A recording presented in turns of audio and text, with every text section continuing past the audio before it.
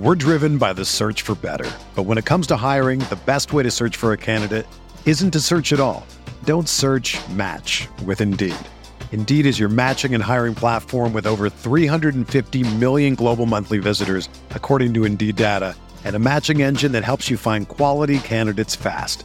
Ditch the busy work. Use Indeed for scheduling, screening, and messaging so you can connect with candidates faster.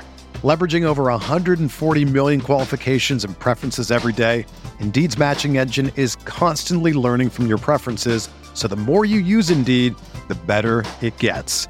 Join more than 3.5 million businesses worldwide that use Indeed to hire great talent fast. And listeners of this show will get a $75 sponsored job credit to get your jobs more visibility at Indeed.com/Blue Wire. Just go to Indeed.com/Blue Wire right now and support our show by saying that you heard about Indeed on this podcast. That's Indeed.com/Blue Wire. Terms and conditions apply. Need to hire? You need Indeed. Another day is here, and you're ready for it. What to wear? Check. Breakfast, lunch, and dinner? Check. Planning for what's next and how to save for it? That's where Bank of America can help. For your financial to-dos, Bank of America has experts ready to help get you closer to your goals. Get started at one of our local financial centers or 24/7 in our mobile banking app. Find a location near you at bankofamerica.com/talktous. What would you like the power to do? Mobile banking requires downloading the app and is only available for select devices. Message and data rates may apply. Bank of America NA, member FDIC.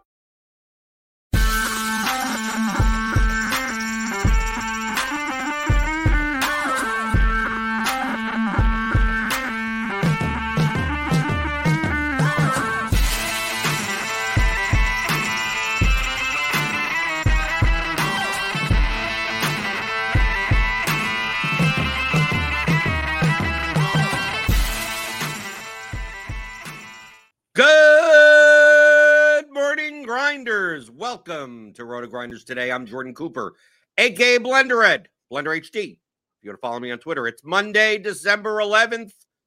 And you know what we do on Mondays? Mondays with McCool. I bring on James McCool, the co-author with me of The Theory of Daily Fantasy Sports. It's a 15-hour audio DFS masterclass you can pick up at theoryofdfs.com, as well as the Advanced Player's Guide. 10 more chapters of audio, as well as the custom Excel tools that I do use for NFL slates and NHL a little bit, right? Tons of stuff that you could use. Portfolio correlation matrix, everything like that. This alongside Lineup HQ here at Roto Grinders. I mean, you're looking at how I build long-term profitable lineups, maybe not short-term profitable lineups. James. Week 14, we got, 4 weeks left. And by the way, hit that thumbs up button. I haven't said everyone in the chat. DJ's even here in the morning. Hit the thumbs up button. So, James, long-term profitable, but not – yesterday was not short-term profitable for me. Hold the phone really quick. Week 13, you played a Joe Flacco lineup in single entry. You're telling me you did not win the Millie Maker with a Joe Flacco lineup this week? I didn't play the Millie Maker, so I can't win it. You're telling me you didn't win every single entry with a Joe Flacco lineup this week? I didn't. I had no Browns. Wishy-washy. You played Joe Flacco in single entry last week. James. I expect to come on this show and get blasted by Joe Flacco propaganda because you played him again and got all of the Njoku points. And you're telling me right now that you did not have any Browns. I only had 10 lineups. Mm-hmm. I couldn't fit in a Joe Flacco lineup because I had to play Josh Dobbs and Aiden O'Connell. I said when there's a chance for me to stack the game that only scores 3 points, that's inside. When there's weather issues everywhere else, when you have to play the Aiden O'Connell, Devontae Adams, Michael Mayer, Justin Jefferson lineup, I had to do that instead of pay almost nothing for Joe Flacco and David Njoku. I'm disgusted. I'm so just. I played a Desmond Ridder lineup. You should be okay. So that's kind of garbagey. Yeah, that's pretty bad. I really like Drake London. TJ in the chat said I tried to tell you about Drake London. I also tried to tell people about Drake London. But he was 20% owned, so I guess it doesn't matter. Telling people about what a play happened with that? What happened with what? This is a guy that no one likes playing. This is a guy that no one wants to click their num. This is the guy that if you subscribe to the Blitz, Cardi's Blitz, like Drake London is the second coming of Calvin Johnson, in Falcons projections. Like this yesterday was if you got even on Drake London yesterday after, then you got there. But boy, did I not expect him to be. I mean, this is the $20 Millie Maker. He was 21% owned in the Millie Maker, and he was higher owned in higher stakes contests. Yeah, he projected well. I mean, it's not like he should have been 5% owned, but like the things that surprised me were like Joe Mixon. Like, what happened? Well, there? I mean, yeah. He's been righting the ship, I guess. I don't know. People wanted access against Indianapolis, and that's kind of been a thing that people have done for a couple of weeks. And coming off of like a really good performance on primetime, you always got to give a primetime bump. I had Joe Mixon projected for 17% owned. I did not have him projected for 26% owned. Right. Well, that's the key. To me, James, I just want to make it clear to the audience. It's like I have nothing against like Joe Mixon from a projection standpoint. Like I'm never like, baffled on like, oh, why did people play Joe Mixon? It's like, it's not like he was like the 17th highest salary adjusted value running back. He was in the top 8. He was in the playable range. I think I had him in a lineup that I was playing Minshew on the other side or something. I get it. But I just thought that the disparity between the ownership in running back, like I expected, this is the Millie Maker, which obviously I don't play this exact contest. I'm playing the spies and the power sweep style red zone, those types of contests. Yeah. I expected Zach Moss and Christian McCaffrey to be the highest running back, right? I expected Kamara to be up there. I expected Clyde Edwards-Helaire to be up there. I expected Bijan Robinson to be more owned than he was, even though I played him. I expected like Rachaad White was 3.9% owned, and I knew that group of running backs that was in that range, he would be kind of him and Kyron Williams and Josh Jacobs would kind of be like the ones squeezed out. I just didn't expect him to be squeezed out that much. I mean, I played him in 2 lineups. It's just that this condensing, we've talked about the past couple of weeks about, these ownership discrepancies.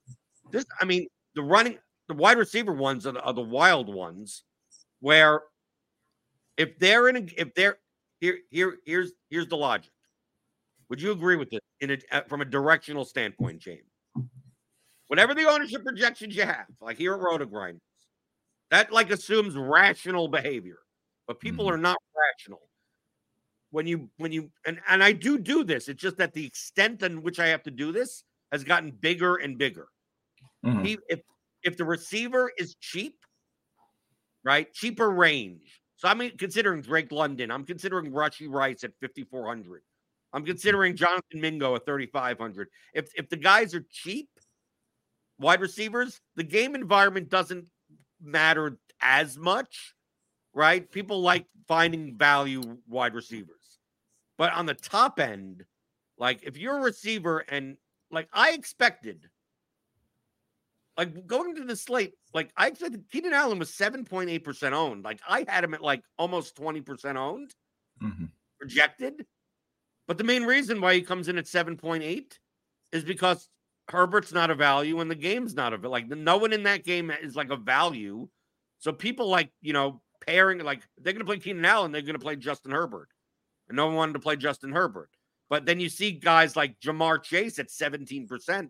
It's because people were playing Jake Browning. Right? People were playing Brock Purdy. So Debo comes in at 16% owned. When most places you would project for 8 to 10%. Right? Brandon Ayuk. I mean, you take a look at the wide receivers on the slate. Everyone wanted to play Justin Fields. And there's who do you pair Justin Fields with? DJ Moore. People wanted to play Browning, Chase, Purdy with Samuel and Ayuk. People like playing Pittman. They like the Colts Cincinnati game, right? You take a look at all of this, and it's like Gabe Davis was 10% owned because he happened to be in the Chiefs-Bills game. Like, but then you go down and you go, Garrett Wilson was 5.9% owned. I had him projected for like 12 to 14% ownership. Mm-hmm. I was under the opinion that I'm not going to play Garrett Wilson because he plays for the Jets and people are going to play him. But Garrett Wilson and Breece Hall barely were owned because who wants to play that game? That game sucks, right? It went over, right? So I see like Devontae Adams. It's like who's playing Devontae Adams? Who's playing Justin Jefferson? Right? Not many. Because they barely. I mean, Justin Jefferson was not much less owned than Keenan Allen, and Keenan Allen projected way better than Justin Jefferson. Yeah, I'm on Russ St. Brown, 8.4%. Like you take a look, and it's like if they're not in a game that people like, these ownership numbers just start going down. And then the games that people don't like, they're much more likely to play. I mean, maybe not on this slate, like to play like a Jerome Ford. Right? They'll take the boring running backs out of like favored teams in garbage games. But adjusting your ownership based on that, it's become more and more barbell. It's always been this way. I've always adjusted in this way, just that this season has been like even more dramatically like Zach Moss. I had it like 32% projected on. Mm-hmm. Gave it a 38. Christian McCaffrey had like 26. He comes in at 33. But Mixon, it's like I had it like 16 and he comes in at 26. Kamara, I had it like 18 and he comes in at 24. CH, I had it like 16. He comes in at 21. But like all these things add up. It's like as increased ownership happens on all these guys, it's like you're gonna get Rashad White at 4%, Breece Hall at 2%, right? Travis Etienne was under 1% owned, right? You take a look at some of these guys and you like Jahmyr Gibbs 3%, Josh Jacobs 5% owned, Eckler 5%, David Montgomery 5%. I don't know. I mean, people get surprised at this ownership. I don't get shocked. It's just that sometimes it's still even a bigger discrepancy than what I was even expecting. Yeah, I don't have a great answer right now. As somebody that builds this stuff out and builds out ownership projections and algorithms and stuff like that. So one thing that I've found in NBA is that there is kind of an emphasis on players that are showing up in optimals at more than what is being projected.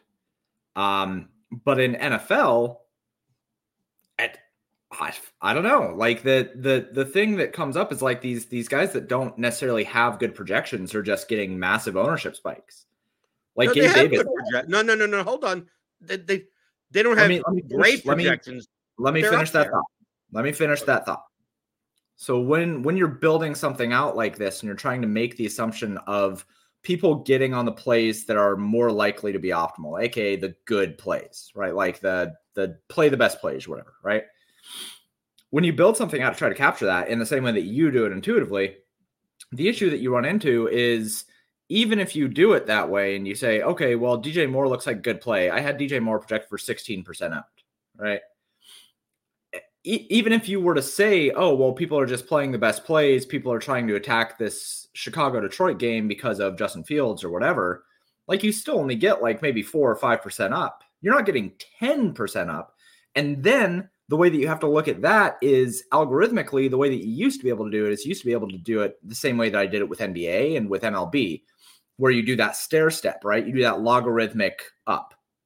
You can't do that in NFL because that logarithmic step considers all of the players, and the way that NFL is built and the way that people build for NFL is very price group oriented.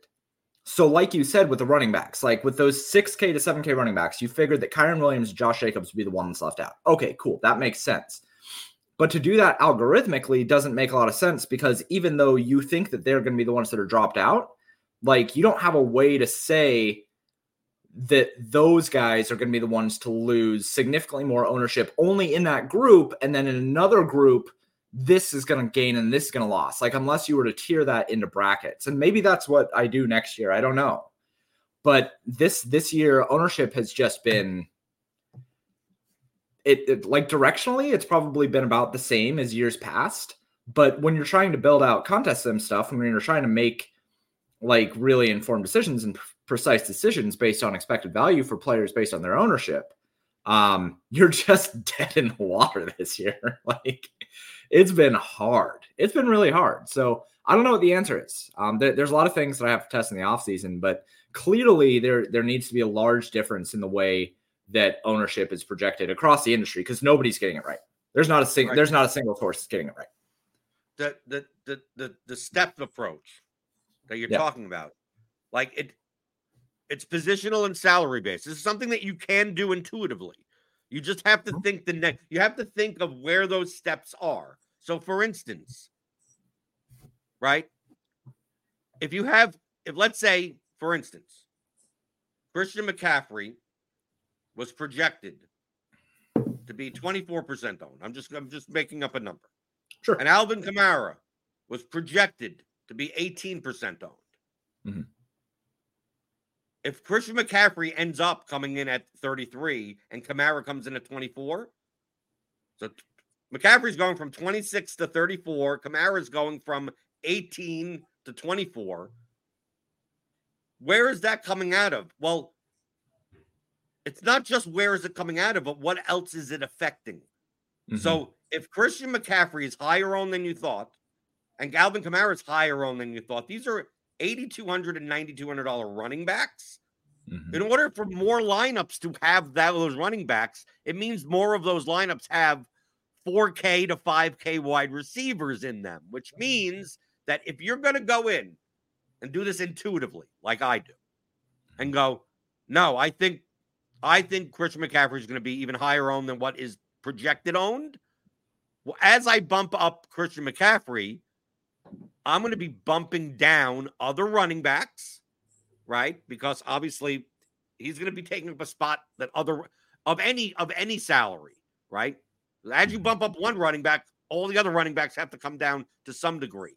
But also, all players of the similar price come down as well, right? So if you bump up Christian McCaffrey to wherever, like that's also coming out of Keenan Allen, Jamar Chase, Justin Jefferson, Devontae Adams, anyone in the high tier, kind of higher wide receiver, because lineups can't include those, and not as many lineups can include those players. And then what do you start getting more of?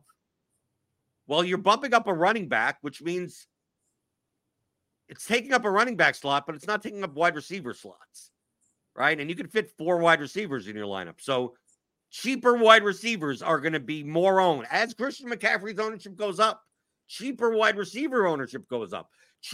Punt tight end ownership goes up, right? Mm-hmm. And then once you have the confluence of 2 running backs, 8,000 or more higher, you can't fit in Rashad White or Bijan Robinson or like another $7K, $6,900 Jacobs, right? Mm-hmm. Jahmyr Gibbs at $6,600. It's like you don't have the spot for it because you already have Zach Moss is already God knows how high owned as it is, right? He's already 40% owned, right? And Clyde Edwards-Helaire is probably grabbing running back ownership at the very low end. So as these things start moving around, it's like, it's not just where is it coming out of, but how does it affect the rest of the lineup construction? If we have the other way, let's say, for instance, if Clyde Edwards-Helaire on this slate was 80% owned, he's not, but let's say he was. Well, that means Jonathan Mingo's ownership starts coming down, right?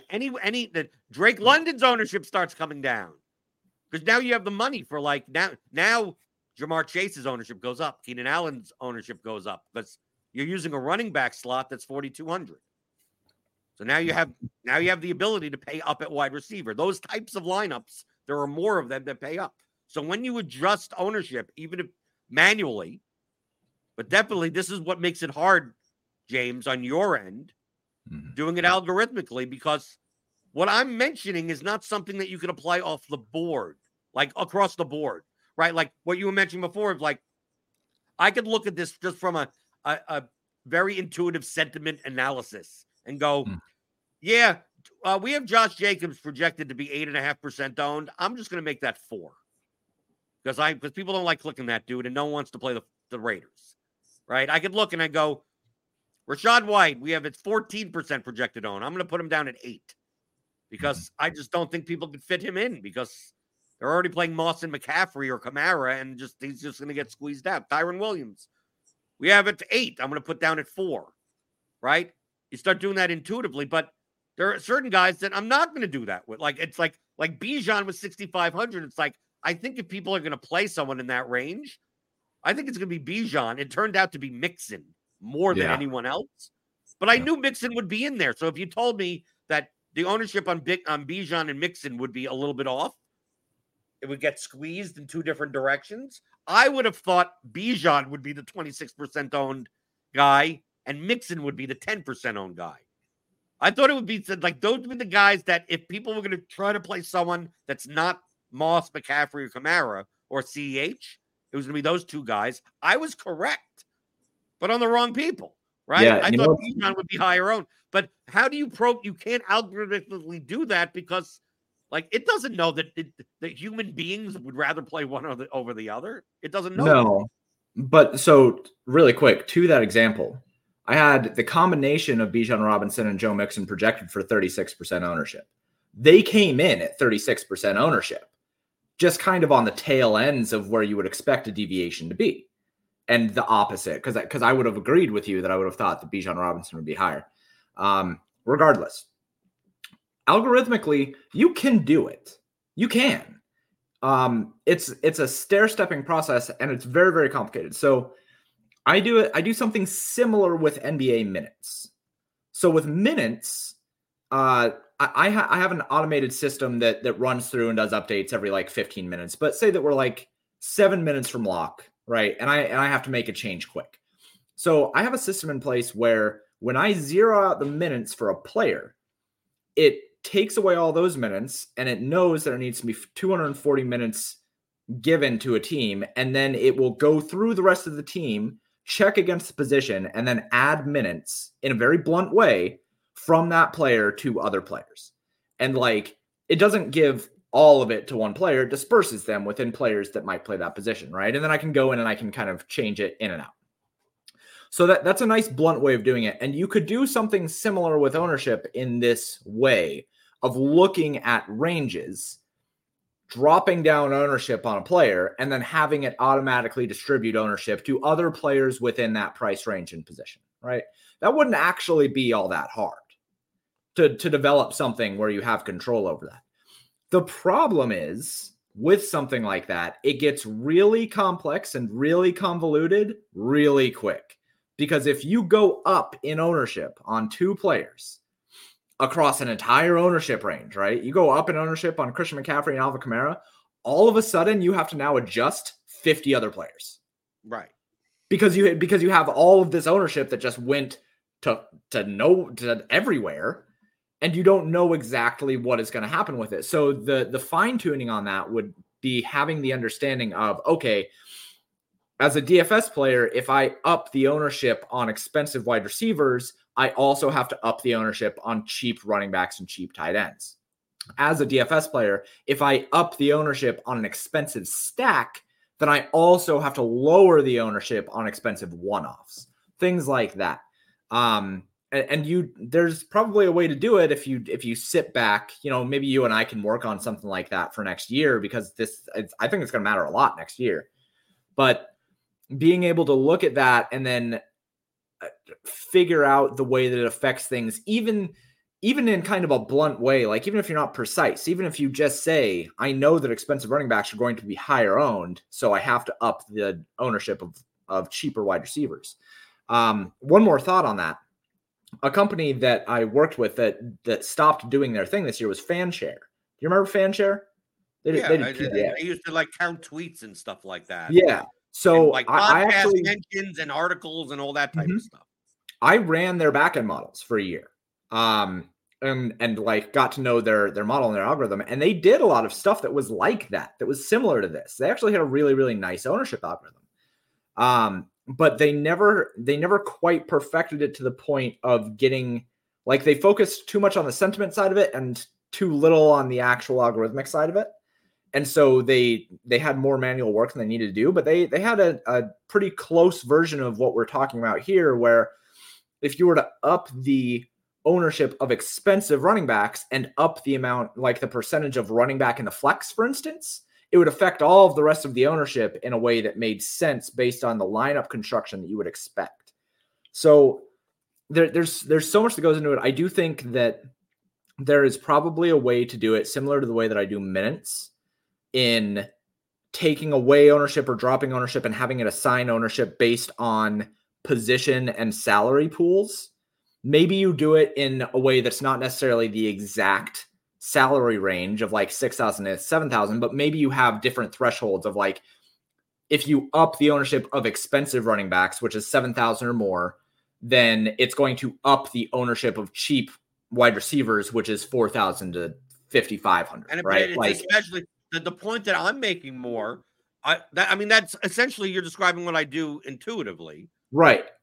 But the point that matters the most is, We're driven by the search for better. But when it comes to hiring, the best way to search for a candidate isn't to search at all.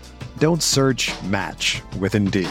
Indeed is your matching and hiring platform with over 350 million global monthly visitors, according to Indeed data, and a matching engine that helps you find quality candidates fast.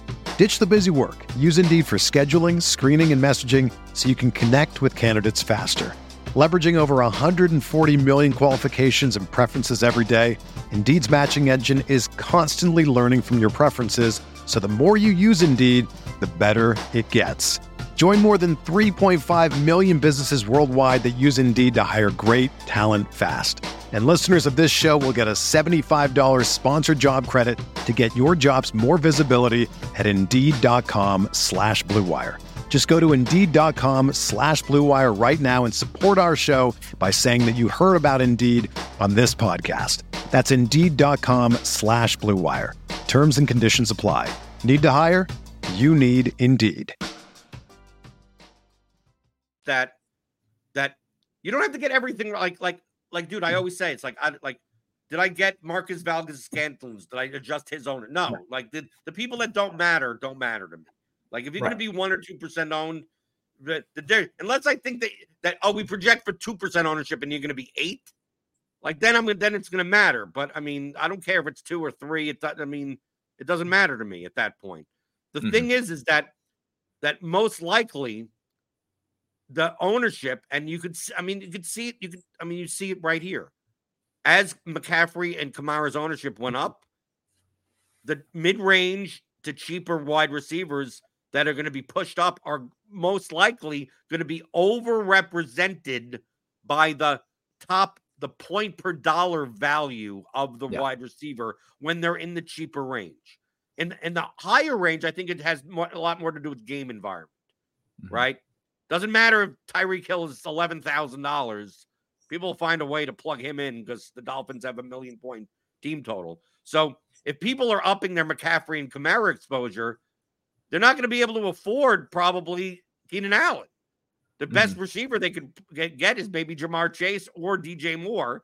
And then the best point per dollar values in the mid-range in almost every projection system I saw was Rashee Rice and Drake London. And then a little bit Garrett Wilson and Jonathan Mingo.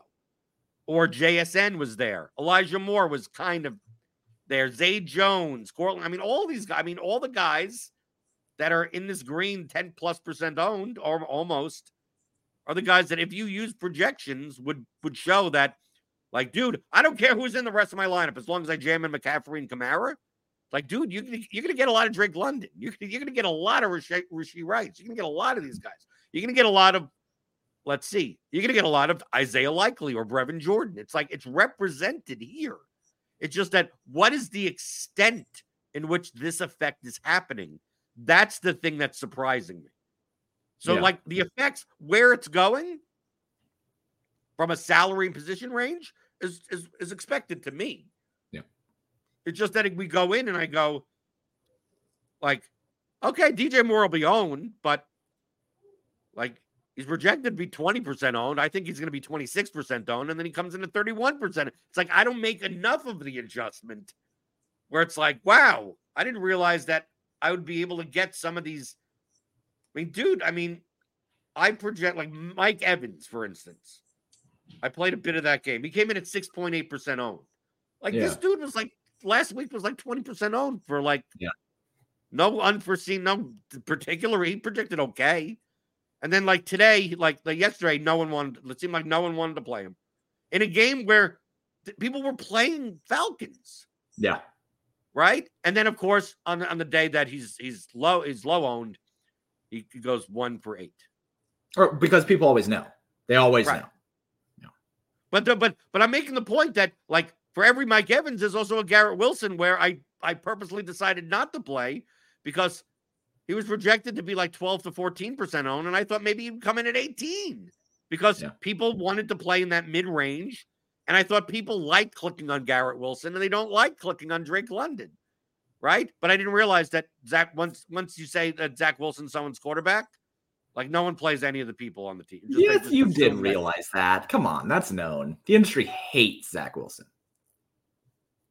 The only time anybody point per dollar wise were Zach Wilson and Joe Flacco. The results orientedness of you lately is insane. Anyway, no people. Yeah, but I would have. No, the thing is that I would have played more. I would have played Garrett Wilson had I known that he was going to be 6% owned. Right. And not no, I agree. Because I had Garrett Wilson projected at I don't know more than that. Yeah, 14%, 13%, whatever. Right. That's what I. It's really tough. It's really tough right now.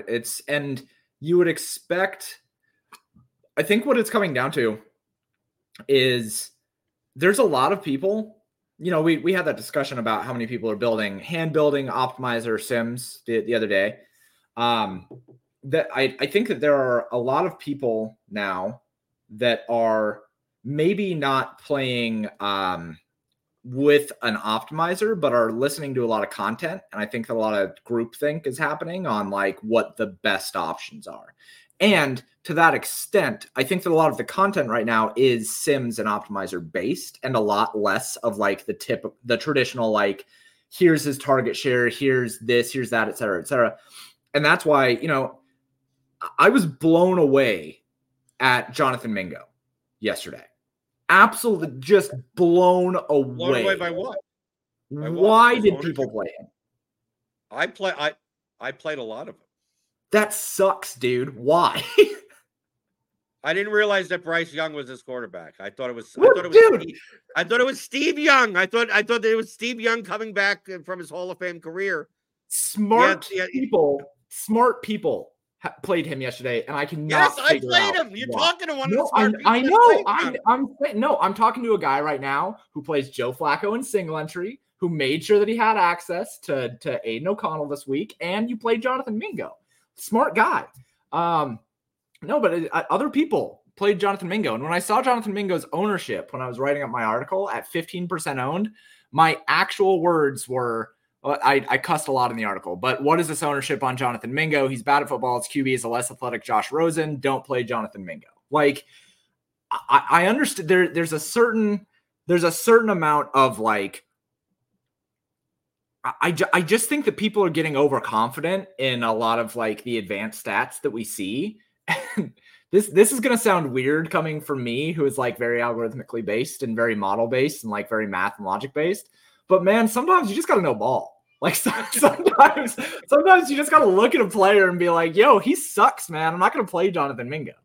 People wanted to focus on like the 30% target share or whatever, while ignoring one, he's got probably the worst overall pick at QB since Johnny Manziel. And two, everybody wants to focus on the 30% target share, but did you see him jump out of bounds catching a ball like 2 weeks ago? Everybody wanted to he's bad at football. Sometimes it matters. Like Marcus Valdes-Scantling, if he's ever chalk, you just shouldn't play him because he's bad at football. Quentin Johnson, he sucks, dude. Like you just shouldn't. He did well yesterday. He's bad at football. And he was and he had no ownership yesterday. That you can play him when he has no ownership. You can play Jonathan Mingo at 2% owned, whatever. If he has a 30% target share and he's 2% owned, you as much as anybody know and understand the effect of paying for ownership. Like, We all if thought we were somebody's being cute. We were all doing it simultaneously, not realize that's what happened. I played Jonathan Mingo and like, okay, I'm going to play 10 lineups and I have 3 Jonathan Mingos and he's going to be like 6% owned. And then he comes in twice that. And I'm like, oh, I guess everyone was trying to be, I guess we all tried to find a cheap wide receiver that wasn't like. he was projected at 15% owned. He wasn't. No, I had him less than that. I bumped him down. Why did what you? Oh, okay. Hold on. Hold the phone. So you knew that you figured that Christian McCaffrey and Alvin Kamara would have more ownership. No, right? I didn't. I know I did. I'm saying that's what would have been the effects. Okay. I didn't expect. No, I didn't think McCaffrey and Kamara was going to be. I had more ownership on projected ownership on Bijan. I had higher on Rashad White. I had high I bumped them down, but not far enough. I bumped it's that's the point that I'm making is that I'm bumping them in the right directions pretty much. Yeah. Right. But I'm not bumping them enough. So like based on how I'm bumping them, I look at, I thought people would play Elijah Moore more than they did. Like he came in at 10% owned. I thought he would come in at 16 because of, the recency bias. JSN, like how are people going to react to Gino not being in? I think if Gino was in, his ownership would actually go up. But I mean, it would like all these guys in that range. Zay Jones became a play, right? I've heard so much stuff about people wanting to play Zay Jones. So it's like, how do I distribute this ownership? And I look and I go, well, this is all coming out of unless you're playing Rashee Rice or Drake London, I could see I had Elijah Moore projected to be higher owned. I had then JSN to be higher owned, Sutton to be higher owned, say Jones to be I had all these guys higher owned than Mingo. So my choice from my perspective was that Mingo was the leverage off of these guys and not the other way around. And it turns out everyone looked at that probably the same way and said, well, people are going to be playing these other guys. I'm going to play Jonathan Mingo. And then next thing you know, everyone. That's not true. Other people were on Jonathan Mingo. There's a lot of content on Jonathan Mingo. Really? I saw at least 4 puff pieces on him and his target rate lately. Josh, no one played Josh Downs. I thought people would play Josh Downs. He was 5% owned. He was 23% owned 2 weeks ago at the same price. Right. That's why I was like, okay, I got to avoid kind of where I put Josh Downs in my lineups. And it's nope, he comes in at 5%. No, everyone hates Drake London for a year and a half. They're like, Arthur Smith sucks. This guy, they like the guy. Drake London is a guy that if he was on the Chiefs, he'd be an $8,500 receiver. Oh yeah, if Drake London was on the Chiefs, he'd have 1,400 yards and 9 touchdowns or something. He'd be a monster on the Chiefs. So I get from the IKB people, the I Know Ball people, they like Drake London, but I mean, no one likes Arthur Smith, and they think that the Falcons barely throw the ball, and they were favored. And I mean, that's what I'm just. I guess people, you also the same people that like Drake London and no ball look at the Buccaneers as a pass funnel, and it doesn't matter what anything else says. It's nope, the Falcons are going to throw the ball 53 times, and they just get it. The IKB people, they get there sometimes. It's funny, and you know what? Here's the thing, and I know Kirk Dees is in the chat saying Drake had the best matchup. See I'm telling you. Every time I come out, the I Know Ball people will be like the people that make fun of me for not watching the games are like, dude, sometimes you just got to watch the games. I'm telling you, man. And this is my last thought on this whole thing on I Know Ball and everything like that. The NFL season is so short. You can legitimately use whatever strategy that you want to use, and you're probably going to be right one of the weeks. and then it takes so long to realize the EV of the decisions that you make, positive or negative. You could be a total I Know Ball guy or a total logic-based guy, and you're going to be right enough times in a short season that you're going to be able to say that you know the right strategy for next year. Because nobody, and I will say this on the record, nobody knows what the fuck they're doing with NFL projections anymore. It is so wide, the amount of people that are using different strategies. And we're going to talk about best ball at some point in the next 6 months. Yeah, best ball has no like everyone's judging best ball stuff on like what is essentially like 4 slates. Imagine playing 4 slates of NFL and going, this is the optimal way to play. It's like on 4 slates worth of data, and that's it. Dude, nobody knows anything. And with NFL, hardly anybody. Like when I saw somebody said the other day, they're like, oh, Dallas is like, their pass rate is crazy. Look at this. I'm like, guys, it's been 3 weeks. We don't know anything about the Cowboys at all for 3 weeks of data. If they did that for like 3 seasons straight, then that we might know what they want to do. But three games, man, come on. Mr. Shadowdog 13 has solved it. Damn, dude, and that's probably right. I draw names from a hat, and I had a good week 3. So, like, to him, drawing names from a hat is the way that you do it, that you should be doing. I am dead serious when I say this. If you use that strategy on every showdown slate, you would probably be just as profitable as people who are using projections. I'm dead serious. But this is. I mean, the mathematical concept behind that is just sample size issues. The smaller the set of data, the more noise there is. The larger the set of data, the less noise there is. So, like, at some point, 80 years from now, when we're dead, the DFS players at that point will probably look at us and go, "These people were so ignorant because they only had this small set of data." And then after 80 years, it's like, "Oh no, those DFS players in the year 2100, I'm going to look back and go, I wish I started playing DFS then because these people were awful." No, dude, I will guarantee you it will not even be solved then, and they will still be doing the same dumb stuff that we do now. Right. It's the year 2100, and people are still like, DFS is dead.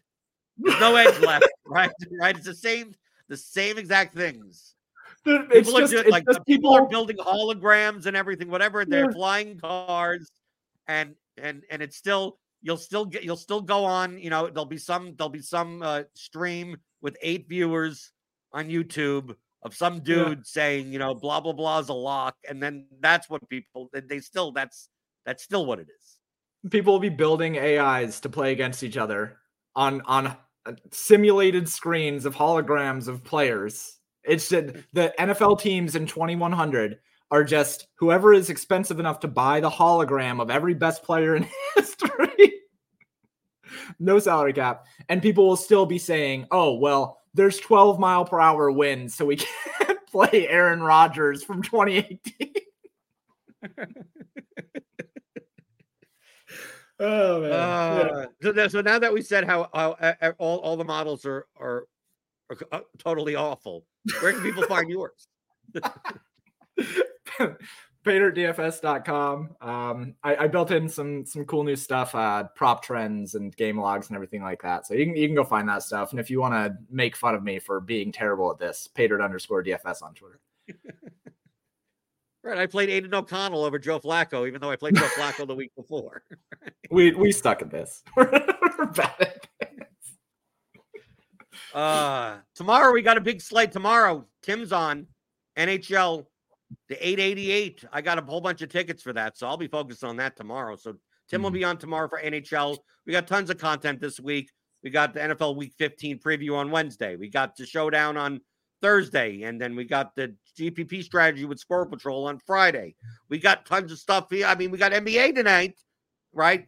Grinders Live, Crunch Time. We got the pre-lock show. There's 2 games. There's 2 games tonight, right? I believe so. Yeah.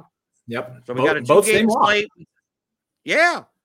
Showdowns, whatever. That'll be on the pre-lock show. So tune into that later. Hit that subscribe button if you're new here. Hit the notification bell. You'll always know when we go live. And you can obviously get our stuff also at theoryofdfs.com if you want our courses after saying that. When I play Aiden O'Connell and I played a too chalky Jonathan Mingo and didn't jam in Drake London, I don't know. It is what it is. You have bad weeks, right? Yeah, dude, I mean, it is what it is. And sometimes you run hot and it all works out. Or sometimes you pick the right names out of the hat, like Mr. Shadow Dog. Yeah, absolutely. So tune in the rest of the week. Tune in all the time. I'm here. You know I'm always here. Monday through Friday, 11 o'clock Eastern, talking about all things you're thinking about in daily fantasy, props, and pick'em on Roto Grinders today.